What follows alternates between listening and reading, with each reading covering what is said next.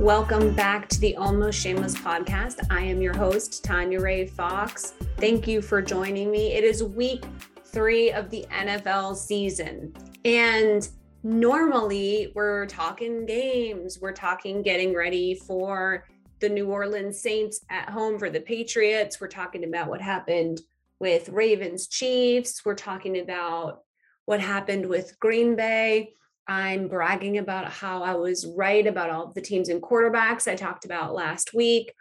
But this week, and right now in the middle of the week, the story that has Patriots Twitter abuzz, the story that is sort of circulating around the NFL circles right now is another statement from Tom Brady Sr.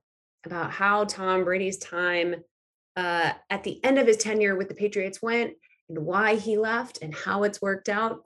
And, it's one of the things where you want to say that this is sort of just silliness and pettiness. And it's one of those things where it's not really a story unless we make it one, right?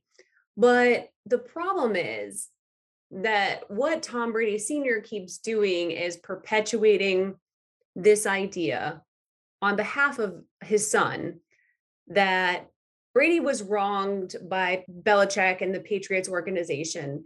And thus, everything that's happened since is vindication, his words. We're going to get into that. We're going to get into the journalistic value of talking to star quarterbacks' parents. We'll get into the whole story. We'll get into some of the flaws in the whole conversation in general, because it's gone a little far at this point. And I know that other people are frustrated. I know that fans are frustrated with this conversation and the tenor of it. So I want to dive into it with you. And it's going to be a pretty deep dive. So it's going to dominate most of the conversation today. At the end of the show, I do have a fun suggestion for how I think we can trick the NFL into allowing more fun celebrations and avoiding the taunting penalty. I'm not sure how it could possibly work, but I have this sort of conspiracy theory brewing in my head to try to maybe push the NFL refs and the NFL in a different direction. So I'm going to propose it to you guys. We'll see what you think. But first, let's get to it. Let's not beat around the bush. Let's get to the main story of the day. Hot stuff coming up. On Tuesday, Tom Brady Sr. spoke with Tom Curran of NBC Sports Boston about the upcoming Patriots-Bucks game at Gillette and sort of just his thoughts about how it's going to go and what it's going to be like returning, and just in general, how, what he's thinking about the game. The exact question from Tom was, as he prepares to come back, what is your feeling? Pretty open-ended. He kind of riffed about him not, him and Belichick being on decent terms or whatever, and insinuated that Belichick pushed him out the door, but that he was happy to go. And he's obviously happy in Tampa Bay. So everything worked out. Belichick got his way and Brady got his. Whatever, right? I mean, fine. And then Tom asked the obvious leading question, which was, do you think Tom feels vindicated? To which Tom Brady Sr. replied many, many times, damn right, and said he felt Belichick had pushed Brady out the door, and yes, he feels vindicated. So my question back to Tom Brady Sr., a open-ended question to someone who will never respond, is vindicated from what? I am so confused how we have gotten to this point. And it's a perfect example of being such a prisoner of the moment that we will ignore 20 years just to perpetuate drama between two parties where only one's story is really being told. So vindicated from what? A decade straight of being in the AFC Championship game, 9 Super Bowl appearances, 6 rings. Vindicated? Tom Brady was surrounded constantly by a team who helped him get to Super Bowls and AFC Championship games. Excellent special teams, all-time kickers, excellent defenses, one of the greatest head coaches of all time, 20 seasons with the same team. undying loyalty from fans who never questioned, never wavered through cheating accusations, suspensions, all of it. He's about to turn 43 years old, wants an extension, wants more say in how the offense is run, has passive aggressively said publicly that he's not always happy with the way he's treated by Belichick. So Belichick's just supposed to suck it up all of the time. Okay, fine. Let's just say that's petty between the two of them. I don't know, and I don't care. Okay. I'm trying to figure out where Tom feels like he should be vindicated. Now, if he feels vindicated from the doubters who said he wasn't shit without Belichick, okay, fine. But that wasn't Belichick saying that. Belichick was the one he was saying he wasn't shit without him. That was the media. If you feel vindicated to the media, all well and good. If you feel vindicated to other NFL fans who were saying that for years, all good. But that wasn't Patriots fans saying that, and certainly wasn't the Patriots organization and Robert Kraft and Bill Belichick saying that. Those were the people you were winning with over and over and over again. Those were the people you went to 4 out of the last 5 Super Bowls before you left with. You're not Dan Marino. You're not Jim Kelly. You're not a guy whose team and coach never helped him get over the hump. Last couple of years, you didn't like what you had for offensive players, whatever else. Fine. Talk to every other quarterback in the league. Talk to Russell Wilson. Talk to Aaron Rodgers. Talk to Ben Roethlisberger. Talk to Peyton Manning. They all had gripes. They all have them. Every star quarterback has them. You actually want me to buy into a narrative that Tom Brady had to be vindicated from his time with the Patriots as if he'd been playing with the Lions? Calvin Johnson should want to be vindicated. Matt Stafford should want to be vindicated. Not a guy that came away from that team with 6 titles, more AFC championships than I can count off of the top of my head. 20 years of constant success. And Tom Brady leaves, goes to a team that's completely stacked. There's all pro players across the board on that team, offense and defense, a great offensive line, a coach that'll let him, do what he wants to do. It's insane. It's insane how well he's been playing. One would hope he'd be playing that well, considering his entire team on all sides of the ball is stacked with all pro talent that isn't getting paid because of the way the team was already constituted when he got there. But whatever, he's still insane. We've watched it. 9 touchdowns through the first 2 games at the age of 44. The guy is just a cyborg from a different universe. Got it. Patriots fans already knew that. I don't know who still needed to be convinced after the guy had played in his 9th Super Bowl, but okay, if the 10th was the way that you got over your hump, well, now congrats, you've helped vindicate Tom Brady. But this whole thing is really weird. First of all, it is not exactly the peak of journalism to talk to someone's dad about how things went down in one of the most notorious sports breakups of all time, if not the most notorious sports breakup of all time. Like, this isn't your big fucking source. It's no shade to Tom. Like, take the interview. You obviously do the interview, but it's on us to understand that this is someone's parents. You ask my mom, who one of the best NFL analysts and commentators out there is, and she's going to tell you that I am. That's obviously not true. Think I'm okay. But that's what parents do. And they're going to get their side of the story. And I'm not saying that Tom Sr. doesn't know things that we don't know. And I'm not saying that he isn't seeing things from a reasonable place for a parent. This is how parents are supposed to act. If they, he's got his kid, they're like a tight family. He's got his legacy to uphold, and he's doing that. And that is fine. I just don't understand why it always constantly has to come at the expense of a coach that, alongside Tom Brady, made incredible NFL history over 20 years. Why does this have to happen this way? Because Belichick was uncomfortable handing over his offense and some personnel decisions to a quarterback who was about to turn 43 years old.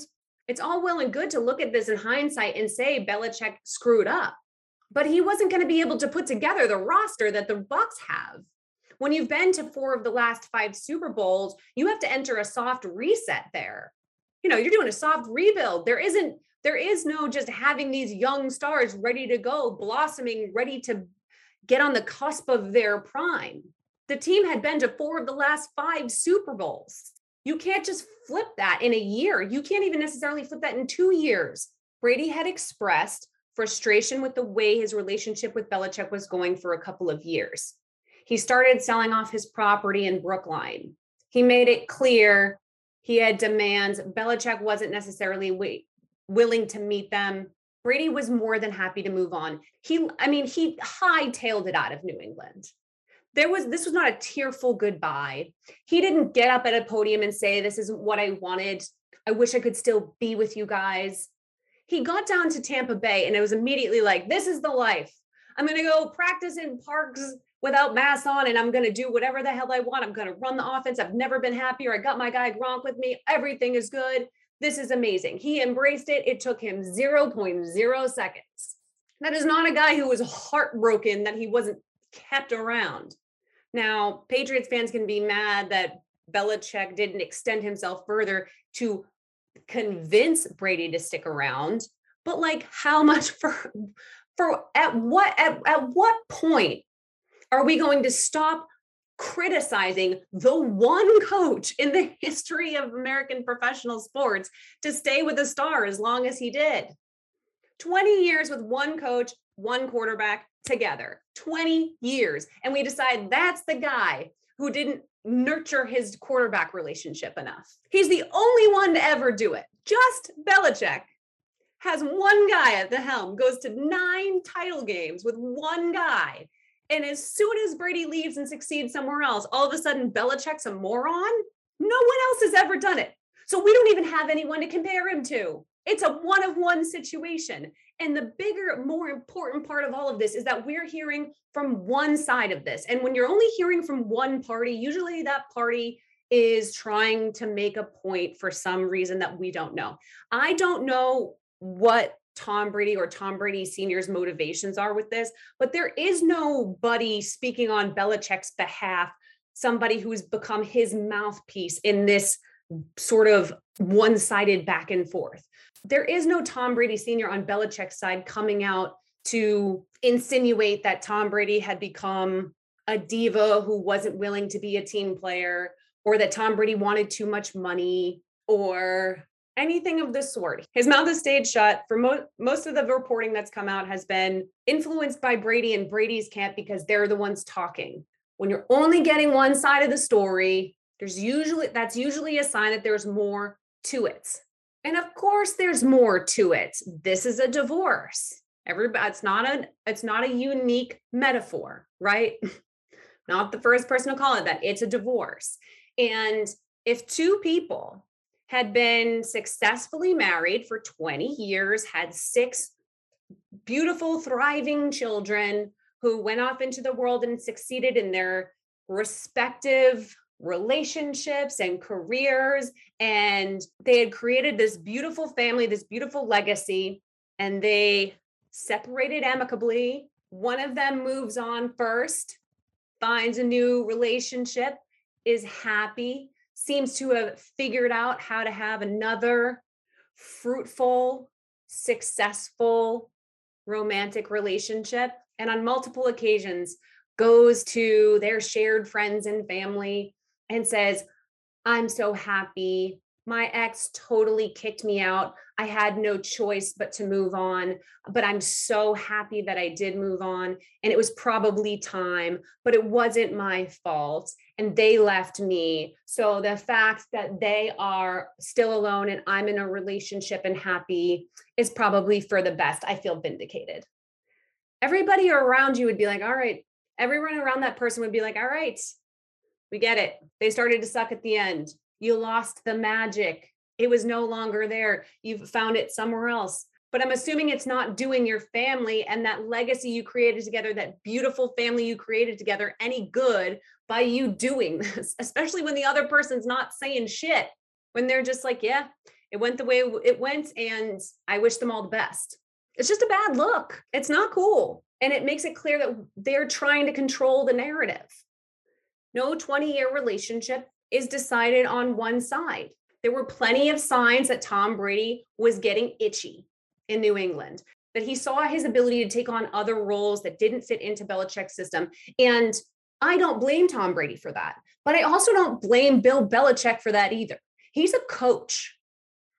There are new challenges that coaches want, just like there are new challenges that players want.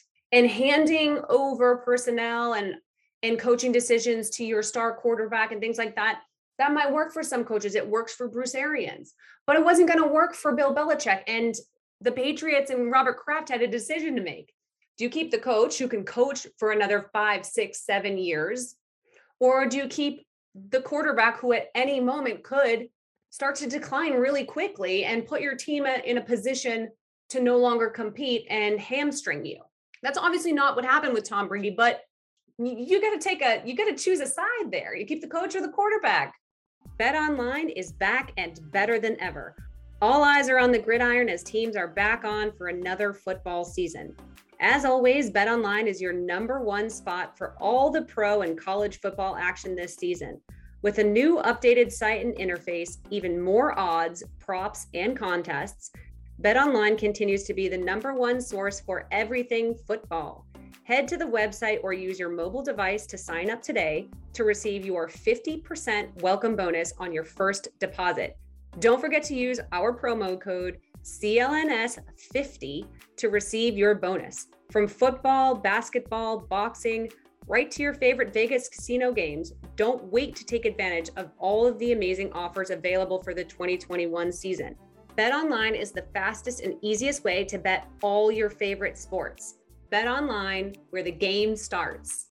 I talked about this a little bit on Twitter, and I have people trying to tell me that Belichick didn't build around Tom Brady enough. And listen, at the end of this Super Bowl era, in the back end of it here, 2018, 2019, yeah, it was looking a little stale on offense. For sure. The weapons weren't there. He wasn't drafting well. But don't tell me that for the majority of their time together, that Belichick wasn't managing that roster well. He was consistently ranked in the top 1 to 3 among GMs in the league for most of the 2010s. Go back and look at it. Go look at NFL Network, NFL.com rankings of GMs, anywhere you want to find them. Belichick was always at the top of the list. Elite cap manager. Rarely, if ever, gave out bad contracts to big stars on the market just because he had to. I got people on Twitter pointing out that, he pissed off Tom Brady when he traded Logan Mankins. Well, number one, players get pissed off at their coaches and GMs for trading players all the time. Nothing new. Not unique to Tom Brady, not unique to Bill Belichick. That is something that happens all the time. Number two, you're seriously going to bring up Logan Mankins as the example for how Bill Belichick screwed over Tom Brady? Logan Mankins in 2010 was a restricted free agent because of CBA things, and he got pissed because they were going to pay him like the $3.1 million, and then it was going to be diminished down to $1 million. It was a whole thing. And he said, point blank, I want to be traded. Talked a bunch of shit about how the Patriots weren't loyal, held out. The Patriots asked for an inordinate number of first-round draft picks or something in return. Logan Mankins wasn't getting traded. He was holding out. They met together. They figured it out. Even after he spoke out, said he wanted to be traded, talked shit about the Patriots, and sat out, I think it was half the season, Belichick figured it out with them and signed him to a record-breaking extension for a guard. So then in 2014, Belichick decides to trade him for Tim Wright, the tight end, and a 4th-round draft pick. Everybody balked. Everybody lost their minds over it. Well, Mankins had 2 decent seasons in Tampa. He was fine. You look at his approximate value on Pro Football Reference, and it dipped significantly, in half and more, from 2013 with the Patriots to 2014 and 15 with the Tampa Bay Buccaneers. He was fine. He was a good veteran presence on their line. He was pretty good. By the time the Patriots were entering the 2016 season and were about to go win their 2nd Super Bowl in 3 years, Logan Mankins was retired. And Bill Belichick had flipped that 4th-round draft pick for Trey Flowers. So I'm not sure why anyone would ever bring up Logan Mankins as a way that Bill Belichick screwed over Tom Brady. He paid Logan Mankins a record-setting contract and then traded him 2 seasons before the guy retired. There's a reason that most NFL quarterbacks are not equipped to be GMs and personnel managers. And it doesn't mean that they can't be involved. There's also a reason that Tom Brady met with Bill Belichick weekly to go over the offense. Belichick trusted him. They gave each other input. They gave each other ideas.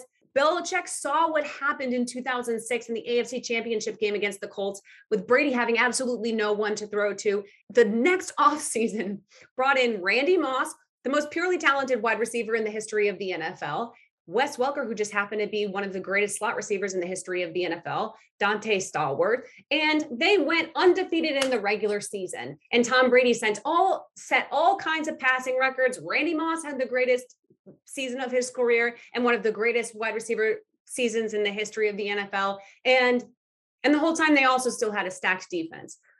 Those players also helped carry them through the next season after Tom Brady got hurt and Matt Castle was starting, and they still went 11-5. Was Belichick always a perfect GM? No. Was he always a perfect talent evaluator? No. But he also regularly got his teams to AFC championships and Super Bowls over and over and over again, because he never overcommitted. He never got too precious with players. Other players don't like that. Obviously, they want coaches to get precious with players. They want to keep their favorites around.